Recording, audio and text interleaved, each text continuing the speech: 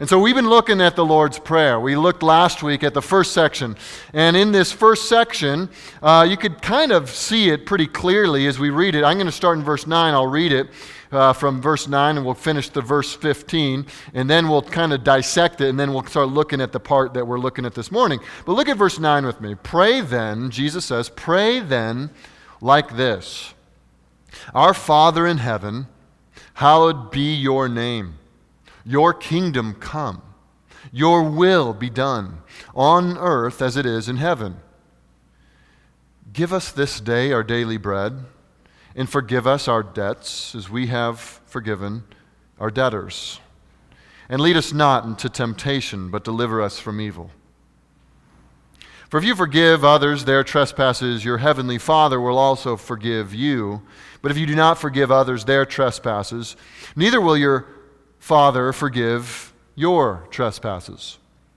Well, last week we looked at the beginning of this prayer. You notice it in verse 9. He starts with, Our Father in heaven, hallowed be your name, your kingdom come, your will be done on earth as it is in heaven. And that would be the first half of this prayer. You could take this prayer and you could divide it into two sections. The first section being something totally focused on God and His character. The first is adoration to God. It's praying that God's name would be hallowed, sanctified, set apart, treasured. And this is really the heart cry of every believer. A true disciple of Jesus begins with this strong desire to see God's name glorified. That's where it all begins.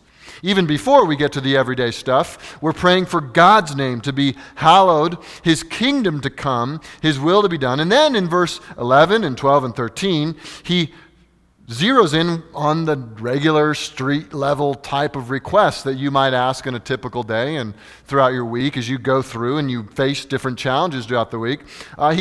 He shows us that God's not only concerned about the big lofty things like His name and His glory and His kingdom and His will being done in the whole world. He also cares about your everyday stuff. And so He teaches us to pray about bread, provision, forgiveness, the daily way we live, and that we would not be left alone to our own devices and led into evil. This is Jesus, the Son of God, teaching us how to approach God the Father. He's teaching us how to pray. And so if we want to know how to pray, and if we want to be a praying people, and if we want to see God respond to the prayers of His people in showering us with the gifts of His blessing, I think it begins with understanding what we pray about. And so last week we looked at this. We started with these four principles. If we're going into the school of prayer, Christ's school of prayer, that's what we called it, we got to start with understanding some principles. The first one we looked at last week was we got to watch out for treasonous prayer. You don't want to be committing treason in your prayer, and that would be asking God for tools to serve in your own rebellion, or asking God to polish your idols. That would be asking God just to get more stuff so you'd be better served, to just do things your own way. A treasonous prayer is the kind of prayer where you have no reference to God, no reference to His glory, no reference to His purposes in the world. You just begin with your own desires and your own plans and your own ambitions, and you're asking God to jump on board with that and bless you as you seek to do whatever you want in the world. That would be treason. And yet often in our own prayers, if we are not careful to examine our prayers can be very self-centered. And James, we saw last week, calls it adultery when we ask God for things to serve our worldly, even carnal ambitions. And so we learned that it's not about us in prayer. We start with this principle. It's not about us. It's not about us. And then we looked at the second thing Jesus teaches us. Jesus wants to move us in our prayers, even our private prayers, even the prayers that you pray in the closet by yourself, however you do this in your own private devotion. He teaches us to move from individualistic prayers to corporate prayers. And if you notice in the Lord's Prayer, how many words are the singular pronoun, I, or my, or me? None of them are there. It's all plural. Our Father, give us this day. Forgive us our debts. It's all plural. And so Jesus is reminding us to think broader and expand our prayers. I, me, mine prayers are not bad or are not sinful, but Jesus is pushing us, I think, gently to broaden the scope of what we think about when we pray. And I think if you were to actually take this very literally, and I think Jesus intends us to, and understand this to be Jesus himself teaching us how to pray, and you began to then pray in your own private prayers using more plural pronouns, our, we, us, you would find it prioritizing your prayers, even reshaping the way you pray. And so he moves us from individualistic to corporate. He moves us, and this is maybe the most clear, from man-centered praying to God-centered praying. The first prayer out of Jesus' mouth as he teaches his disciples to pray is for God's name to be hallowed, set apart, sanctified. That's the main undercurrent. Even in the rest of the prayer, it's all about God. And so it's his name that's first. We move from being man-centered to God-centered. And then we saw that in Jesus inviting us to pray for the coming kingdom, which is essentially saying, Lord Jesus, wrap it up. Jesus, return, come back, Maranatha. I mean, that's what kingdom come means. When we're praying that, Jesus is inviting us into big prayers. When he tells us to pray, your will be done on earth as it is in heaven, he's inviting us to cosmic, global prayers where we are praying for the nations. And we are praying for God's word and his gospel to be spread throughout not only this community, but throughout all the world. I mean, if we want people to be doing the will of God on earth as it is in heaven, that means we want all people to see God for who he is, and to trust in Jesus, and to be converted so that they can do the will of God in their own lives. And so this is our prayer, and this is how Jesus is teaching us. But then, in verse 11, if we ever began to think that God only is concerned about the big stuff, his name and his glory and his kingdom and his will, and we maybe, by overemphasizing that, began to think, well, does God even care about my daily needs? The struggles I'm going through? The financial hardships that have faced me or are facing me? Well, Jesus begins in verse 11 to focus the prayer and turn a little bit of a corner, saying after we've asked for God's name to be hallowed, well, one of the next things we begin petitioning God for is the daily, regular care of our Heavenly Father. In Matthew chapter 5, verse 3, when the Beatitudes begin, and the very first Beatitude is blessed are the poor in spirit. Remember that, blessed are the poor in spirit. The very first characteristic of a believer is that they see themselves as spiritually poor. Well, now Jesus is teaching those beggars, those spiritually poor people, how to get what they need. We begin by recognizing we have nothing, but then it's the heart of that beggar who then looks to God and says, God, you have everything I need. And now Jesus is teaching the beggars how to beg. He's teaching us how to come to the Father and get everything we need for life and for godliness. And he gives us 3 petitions: daily bread, daily forgiveness, and then daily guidance. And I want to give us, again, we're going to go back into Christ's school of prayer, and we're going to draw out 4 lessons here. The first lesson is kind of a general principle. We could have talked about this last week. We're going to focus on it this week because I think it fits and it helps us understand how to pray these requests. And then we're going to look at each individual request. So we're going to come up with 4 points to remember in Christ's school of prayer. Here's the first one. I think we get this straight out of the gate in verse 9 when he says, Our Father in heaven. Here's our first lesson. As you pray, and as you seek to develop a prayer life in your own private devotion before the Lord, here's, I think, what Jesus would have us understand first is this: know who you're talking to. Know who you're approaching. Notice that the first words out of Jesus' mouth as he teaches his disciples to pray contains no request, no petition. The first words are an address. Our Father in heaven. I mean, you could think of this as standing outside the throne room and the deep breath that you take as you remember who you're about to go talk to. I mean, this is that sacred pause before you enter into a conversation with the Almighty. We are remembering, we are recalling who it is that we get to approach. Now, how often are we guilty of just rushing in without any thought of who we're talking to, shouting or claiming things or asking for things, petitioning for things, without any thought of the majesty and the glory of God? And so he begins by saying, here's the very beginning. This should shape the way we approach God, is by understanding who he is. And here's the way he wants us to understand: our Father in heaven. You could see two aspects of God's character being brought out right here, right? Father, tenderness, closeness, intimacy. If you have a good relationship with your dad, this would be very easy to understand. Someone who loves you, someone who wants to care for you, someone who's interested in you. And yet he brings it's not only that, it is our Father in heaven, transcendent, holy, great, awesome, different, set apart. Think with me with the way God has revealed himself in Scripture. In Genesis, he's the creator of all things. Nothing exists except that which was created by God. And this is what we see. In Exodus, God is revealing himself as the great I Am, who rescues his people from slavery in Egypt. He is eternal, always existing, the first and the last, who yet stoops to his people to save them. In Leviticus, we see him as the holy God, who demands holiness from his people.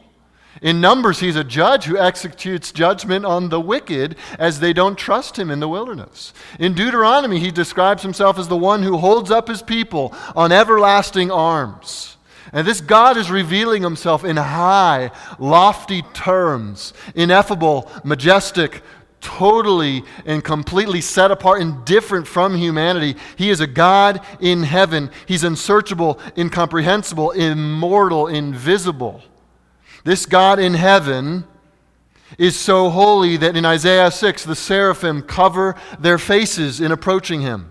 This God has myriads and myriads of angels at his disposal. He is everywhere, and he knows everything. He, in some ways, is completely outside our capacity to understand. And yet this God has come to us in the person of his Son, Jesus Christ. And when Jesus tells us how to pray to this God, he says, call him your Father. Say, our Father. This ought to be fuel for our prayers, that you talk to a good Father when you pray. And that as high and lofty as he is, Jesus has said, hey, the door's open. Hey, come on in. You can address him. Jesus tells us, pray like this. Pray, it's an imperative. You ought to pray in this way, that you address God as your Father. Intimacy, closeness. Now, I think we need to be clear about something on this. When we talk about God as being our Father, not everyone can pray this prayer. Not everyone experiences God as their Father, because if they're not trusting in Jesus Christ for the forgiveness of their sins, God is not their Father. In fact, Jesus, speaking to the religious people of his day, called some of these Jews sons of the devil, children of Satan. And people who refuse to trust in Jesus are not experiencing the fatherly care and love of God in the same way that Christians are.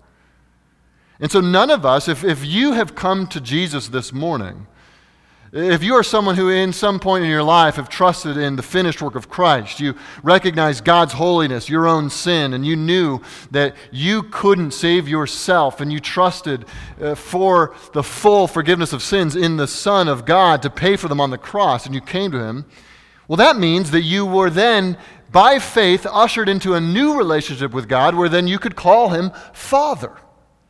But not everyone can call him Father.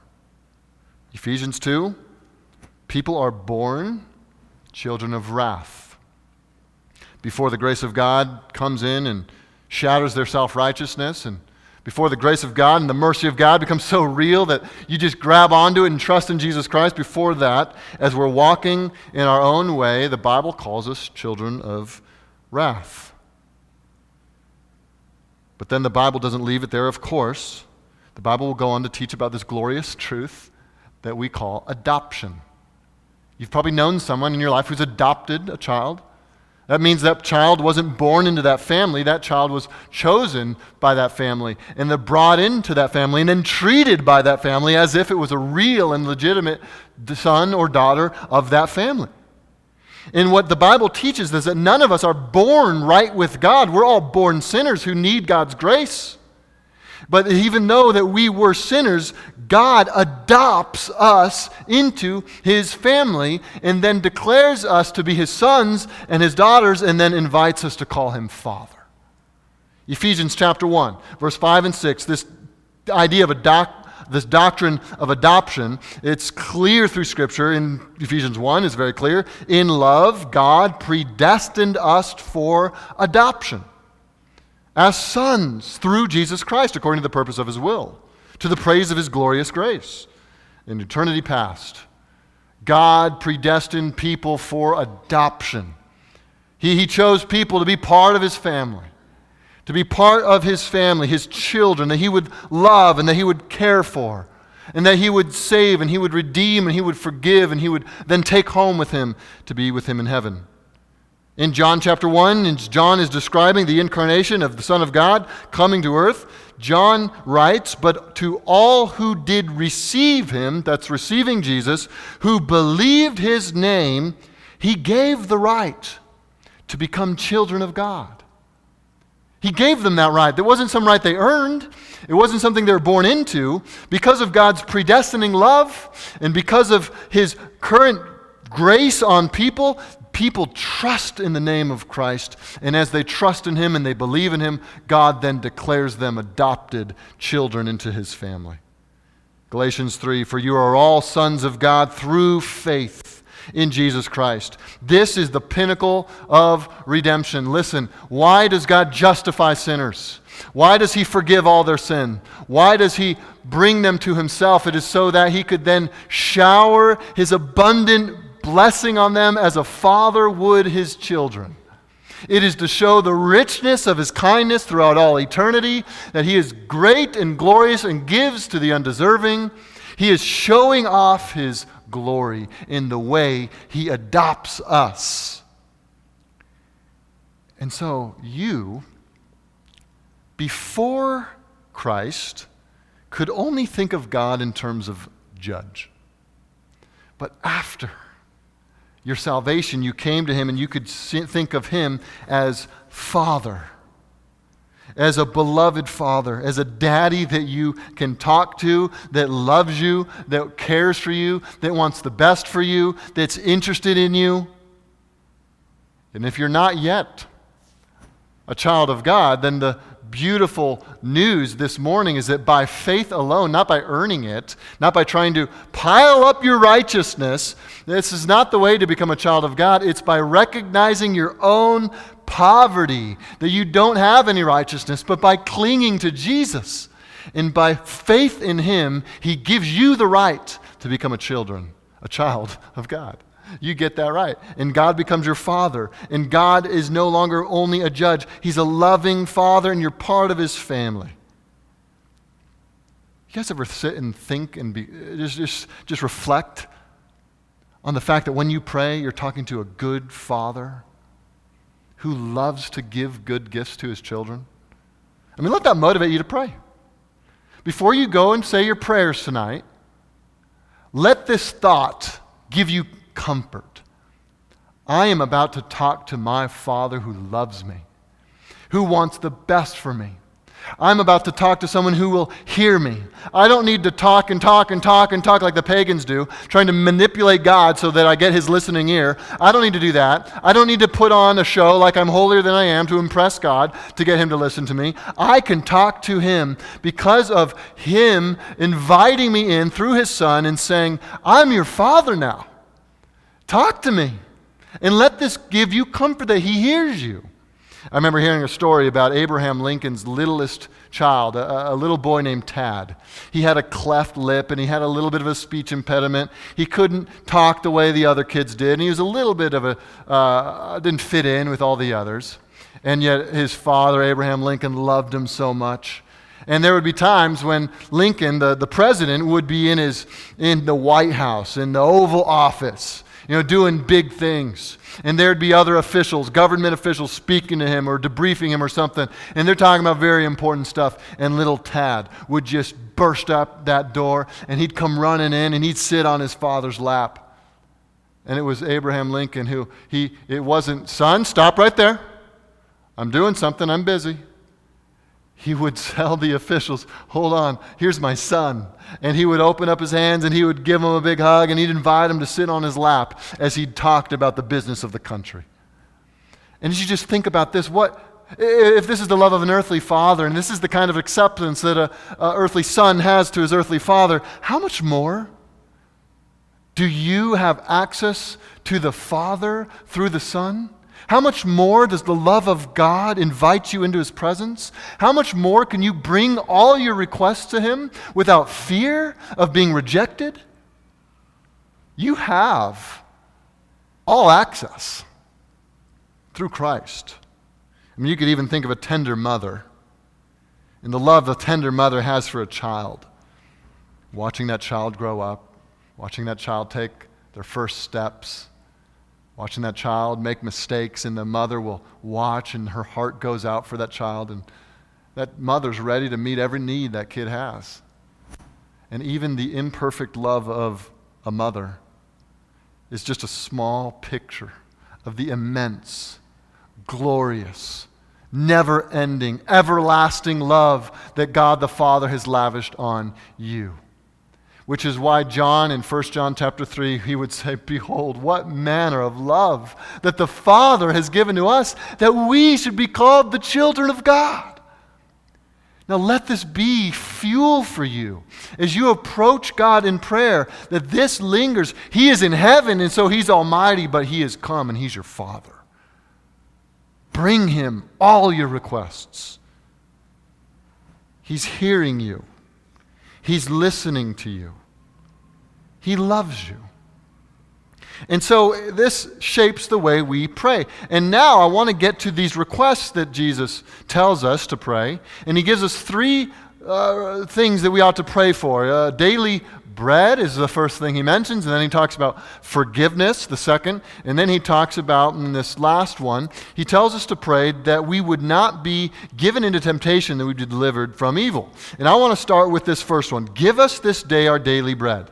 Now, keep in mind that you're talking to your Father, all right? You're not talking to some distant tyrant who has a closed fist and wants to give you nothing. You're talking to a Father with arms open, ready to give you everything you need, okay?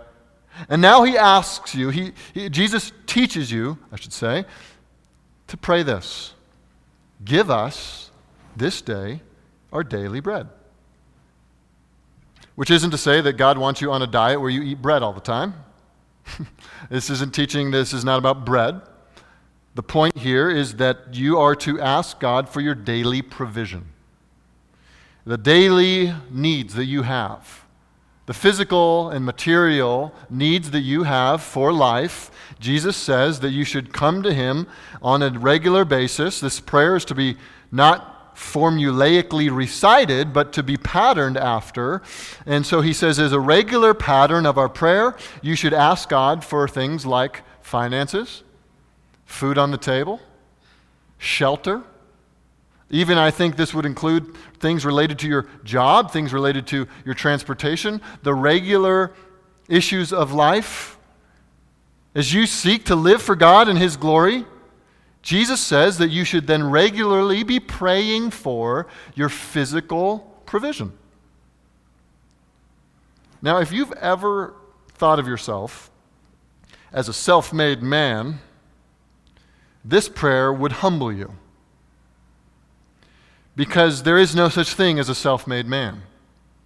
That even those people who do not trust in Jesus, God the creator of all, has allowed them to be fed and cared for and have houses and have cars, and God takes care of them even though they don't acknowledge that it's coming from God.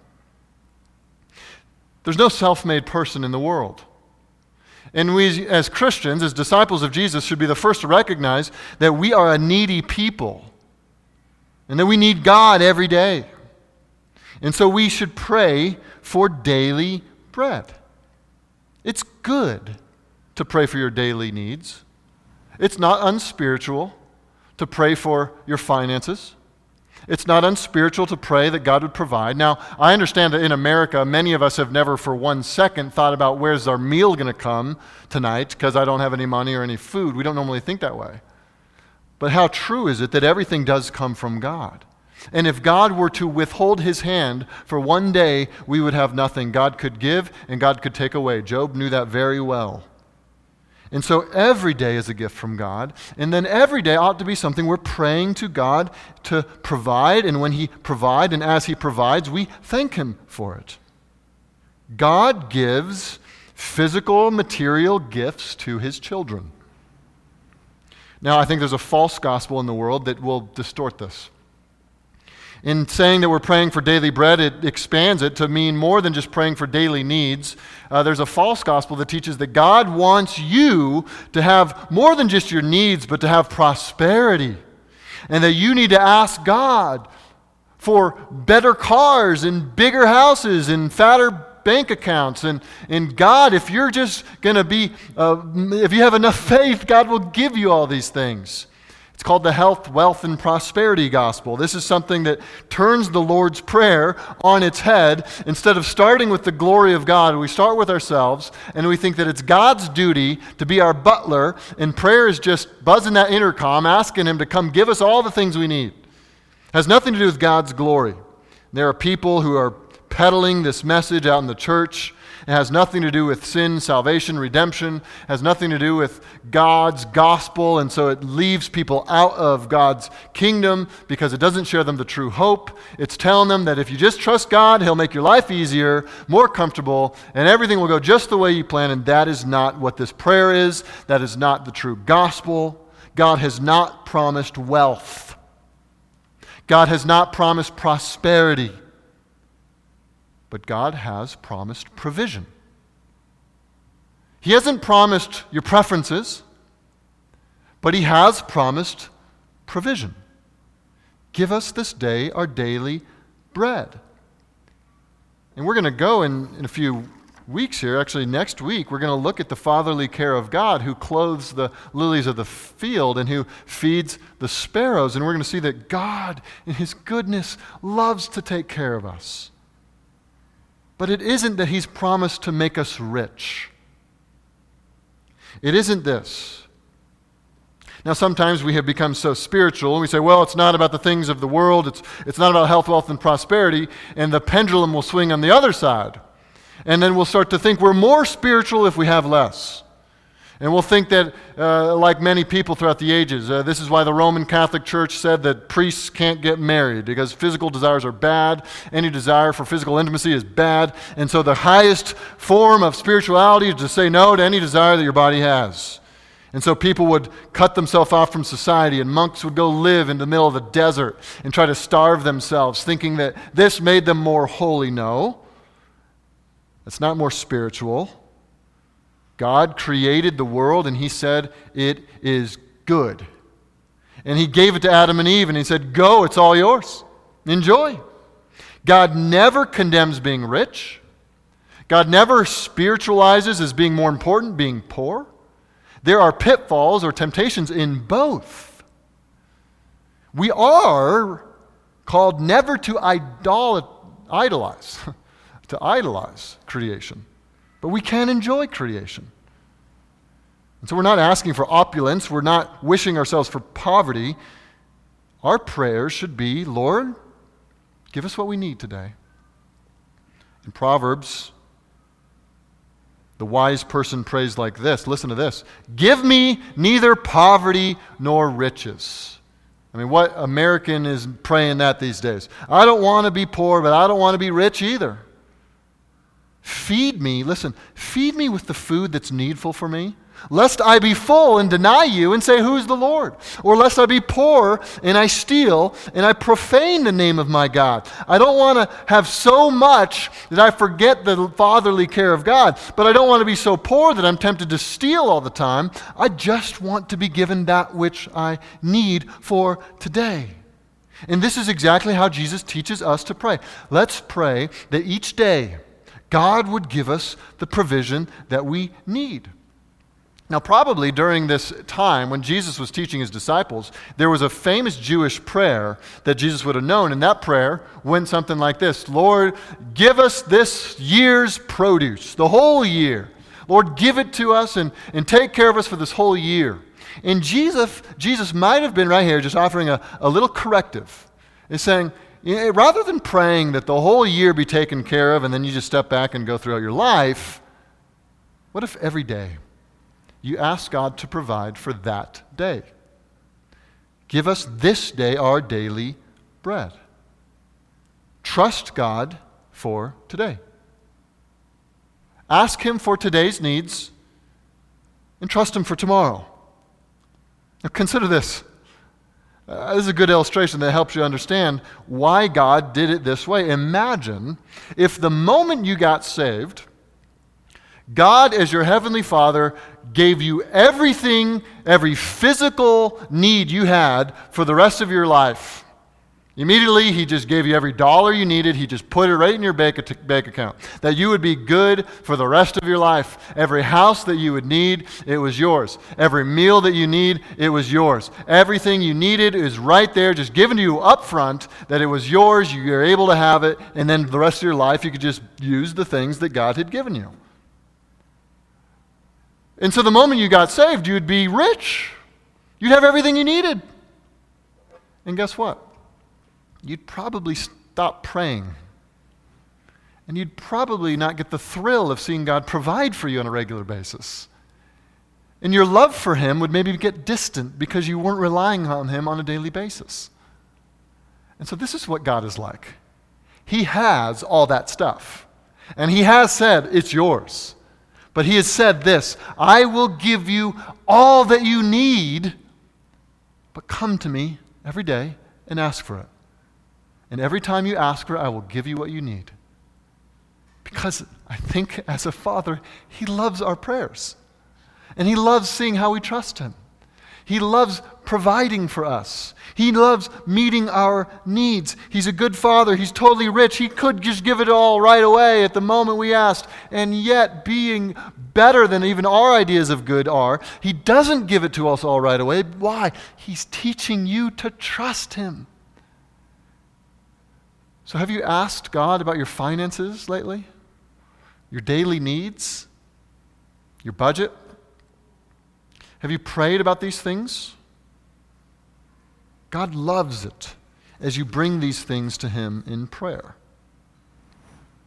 Talk to the Lord today. Ask him today for your needs. Don't project your fears out into next year and worry and worry and worry and worry. Ask him for today's needs, today's provision. And so he tells us as he's teaching us to pray, that one of the first prayers we have for ourselves is for our own physical well-being. And we don't pray for prosperity. We don't pray for preferences. We just pray for provision. And God promises that the provision will be met. And now look at the second lesson he teaches us to pray here. First, we're knowing who he is as a good father, and then we're now approaching him for our physical needs. But now we recognize there's more to life than just than just physical needs. There's spiritual needs. And so Jesus teaches us here, listen, and forgive us our debts, as we also have forgiven our debtors. In other words, as a Christian, as a disciple, we follow the Lord and we recognize that we sin, and we want that sin to be taken care of and dealt with in a gracious way. And this is really the heart of Christianity, is knowing that God forgives your sin. And it's amazing, again, let's just remind ourselves of God's great mercy that Jesus is telling us to ask for forgiveness. Why? Because God is generous to provide it. And so he asks us, or he tells us, he teaches us to pray on a regular basis for forgiveness. Now this is maybe an interesting prayer that you might have some questions about. Well, why does Jesus tell us to pray for forgiveness? Why would he do that? Because isn't it true that all your sins are already forgiven the moment you trust in Jesus? Isn't it true that I'm objectively, totally, and completely forgiven the very second I put my hands of faith on his finished work? All his righteousness is mine, and all my sins are removed, and I'm cleansed. Then why should I on a regular basis ask for forgiveness? I remember being in a prayer meeting years and years ago, and there was a group of us all gathered around praying, and one lady started to pray, and I just remember her saying, "Oh, forgive me, forgive me, forgive me," and just kept going off a list of all these things, and I just felt within me, I just want to say, you are forgiven. Look at the cross. I mean, isn't the cross evidence that your sins are paid for? God has forgiven you. And so, but I couldn't say that because I also knew Jesus told us to ask that our debts be forgiven. And so we're not asking to be re-forgiven in a final sense every time. There's a different sense of forgiveness here. So Jesus isn't saying that you need to be re-forgiven in every prayer. You just ask for it again and ask for it again, as if the first time wasn't enough. That's not what he's saying. But he is describing a more of a kind of relational forgiveness. There's two kinds of forgiveness. One would be the full, final, complete forgiveness of sins, and one would be more of a relational forgiveness where I need to be made right with you. Think of it like this. For those who don't know Christ, God is a judge. But for those of us who have come to know Christ, God is a father. As we walk with God, God is both judge and father. We fear him as our final judge. We love him as our close, intimate, tender father. Now, let's put this in human terms. Imagine for a second you have a dad who is a judge. Now, as a relationship, as your daily life, you walk with him as a father. He treats you like a son. You enjoy that relationship. But let's say that you do something foolish and you steal something from your father and you take something precious from him and you try to make it your own, you try to get away with it, but let's say the law catches you and you get caught. And now the law brings you to court and you have to face your father, but you have to face him as a judge. Now that judge might tell you, hey, if you pay the fine and you return the thing you stole, and maybe you do some community service, you'll be off the hook. And as a judge, you are no longer under the obligations of the law. Now imagine that happens and you're no longer under the obligations of the law, but you come home that night, and now you're going to look at your father as a father. Not as a judge. You're not looking at him in the legal terms in a sense, but you're going to look him in the face as a father. And you have to look at him as something you just stole from him.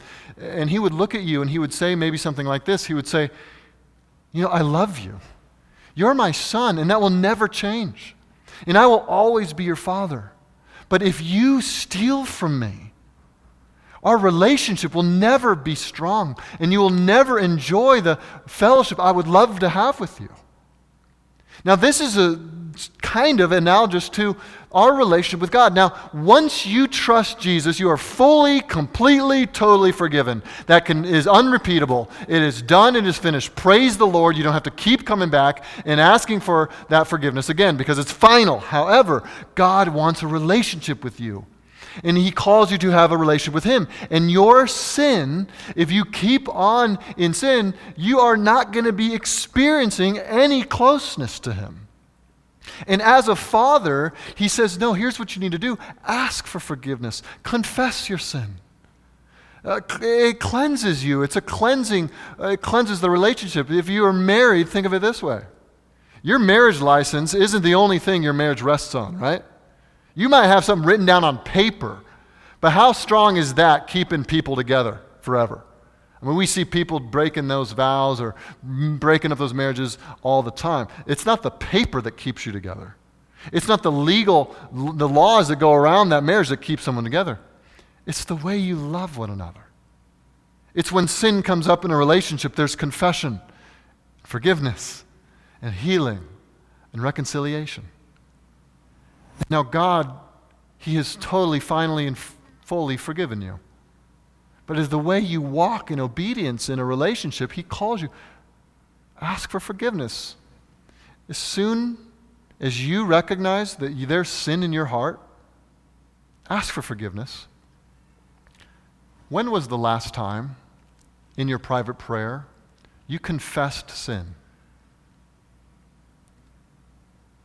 When was the last time in your private prayer you asked for forgiveness? Not because you thought that the cross wasn't enough, but because you knew that that relationship would be strained if you never dealt with your sin with your Father. And so he invites us, ask God to forgive your debts. Why? So you can keep this relationship with your Father close. Now look at the second half of this.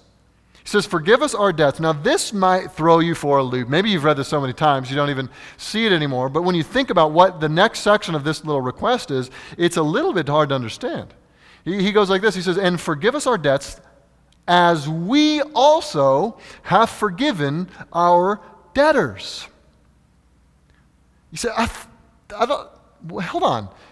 You're asking God to forgive you the way you forgive others? You're saying, God, forgive me in the same way I forgive other people. And that is what it's saying. But we have to understand the implication here. Do you know what this means? This means that people who are following Jesus ought to be so forgiving, so fully releasing people from debts they owe them, that we can honestly say, God, I would like you to treat me the way I'm treating other people.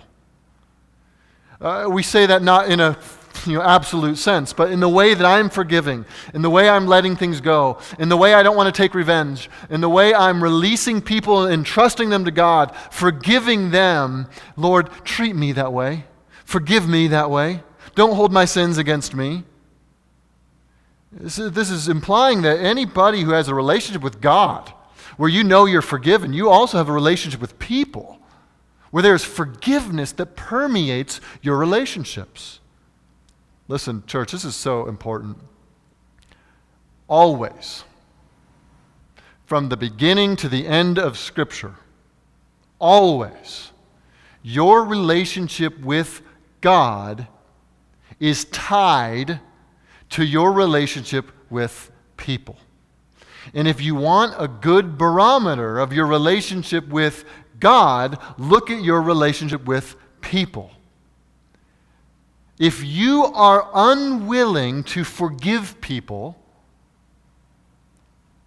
it is because you are not forgiven by God. I say that because that's what verse 14 and 15 means. Read it with me. For if you forgive others their trespasses, your heavenly Father will also forgive you. But if you do not forgive others their trespasses, neither will your Father forgive your trespasses. This is not saying you earn forgiveness by forgiving. It is saying that forgiven people forgive. Unforgiving people are not forgiven. And if you go through life thinking, people owe me, people need to pay me something, I got all these debtors, and I'm not going to forgive them any of their debts because the way they've hurt me, then that means you have never experienced the forgiveness that God offers. If you think that someone needs to earn your forgiveness, well, they got to do something. They got to pay me back. They got to at least show that they're a little sorry, or else I'm not going to forgive them. Doesn't that betray that you don't understand God's forgiveness? Did you need to earn God's forgiveness? Did you need to pay a little bit to get God's forgiveness? No. This is the beauty of the gospel, that God loved us first before we could do anything to earn anything. We have no merit. The gospel is that God, in his abundant and overwhelming love, forgives those who trust in Jesus. And we, knowing that we owed a debt we could never pay, but finally being freed from paying that debt, we go to other people and we say, I've been freed, and if you owed me something, you're off the hook. You're off the hook, and we give forgiveness out because we've been forgiven. Forgiven people will forgive. Forgiven people aren't people going around saying, you hurt me, you hurt me, you hurt me, you owe me, and I'm going to hold it against you until you pay me back, until you do what I want. I mean, let this color your closest relationships. If you're married, is there unforgiveness there? Or do you ever let it fester? Where there are tensions? If you've been forgiven by God, then you say, I'm not going to wait for some condition to forgive you. As if God waited for us to meet certain conditions before he forgave us.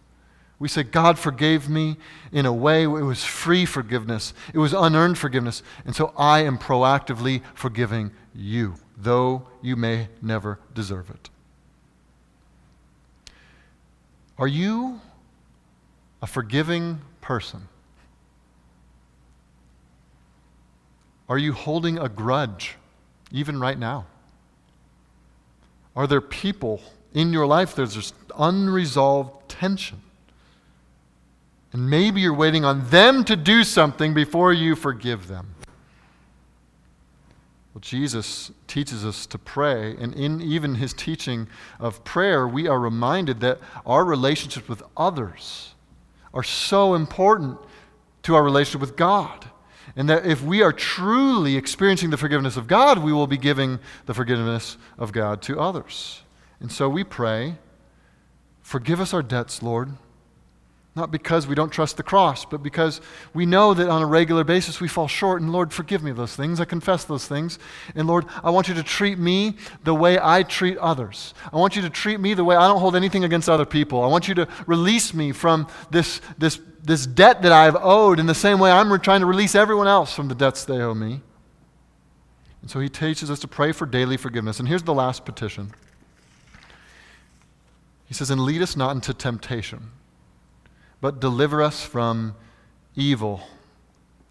The word for temptation in Greek is a neutral word. It could be used as a testing or a trial. But when you see the parallelism here, lead us not into temptation, but deliver us from evil, we can put one and one together there, that temptation is referring to being tempted into evil. This is what the nuance is Jesus is praying not merely that we would avoid trials, but that we would avoid being brought into evil and being tempted by it, being falling under it. And this is our prayer. Now, if we see the Lord's Prayer, we look at it like a sandwich, and we got the top and we got the bottom, and the first prayer, the first petition, the top of the sandwich here is that we would see God's name hallowed in the world, glorified. That's our longing, that Christ is treasured, that his name is exalted, set apart, admired in the whole world. That is our desire. And then by the bottom of this place, when we get to the end here, our prayer is now this. And don't let me throw a blemish on your name. Don't let me fall.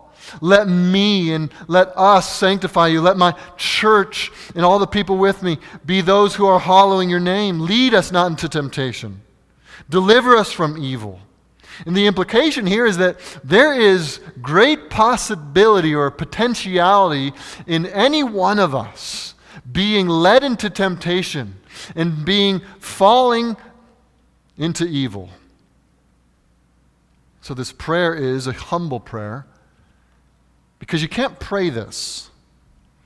You can't pray this unless you come to the end of yourself. And you say, I am totally, utterly unable to defend myself unless, God, you jump in and help. Sin is too strong.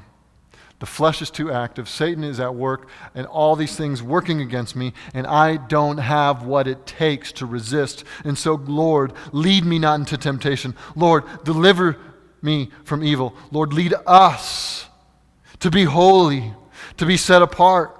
Let our church be separate from evil and pure. And if we don't have a heart that's crying out for these things, we will probably have a heart that's being lured away into temptation. So friends, as you examine your own prayer life, do you come to God knowing what you're capable of in terms of your own sinful tendencies? The first step toward moral failure is believing you're immune to moral failure. The first step toward it is thinking that couldn't be me. Because Jesus is clearly teaching it could be any of us, which is why we all need to pray this on a regular basis. Lord, don't lead us here. Deliver us from these things. And maybe you've heard about financial scandal or moral failure in a church, in the leadership. And I hope your gut reaction to those things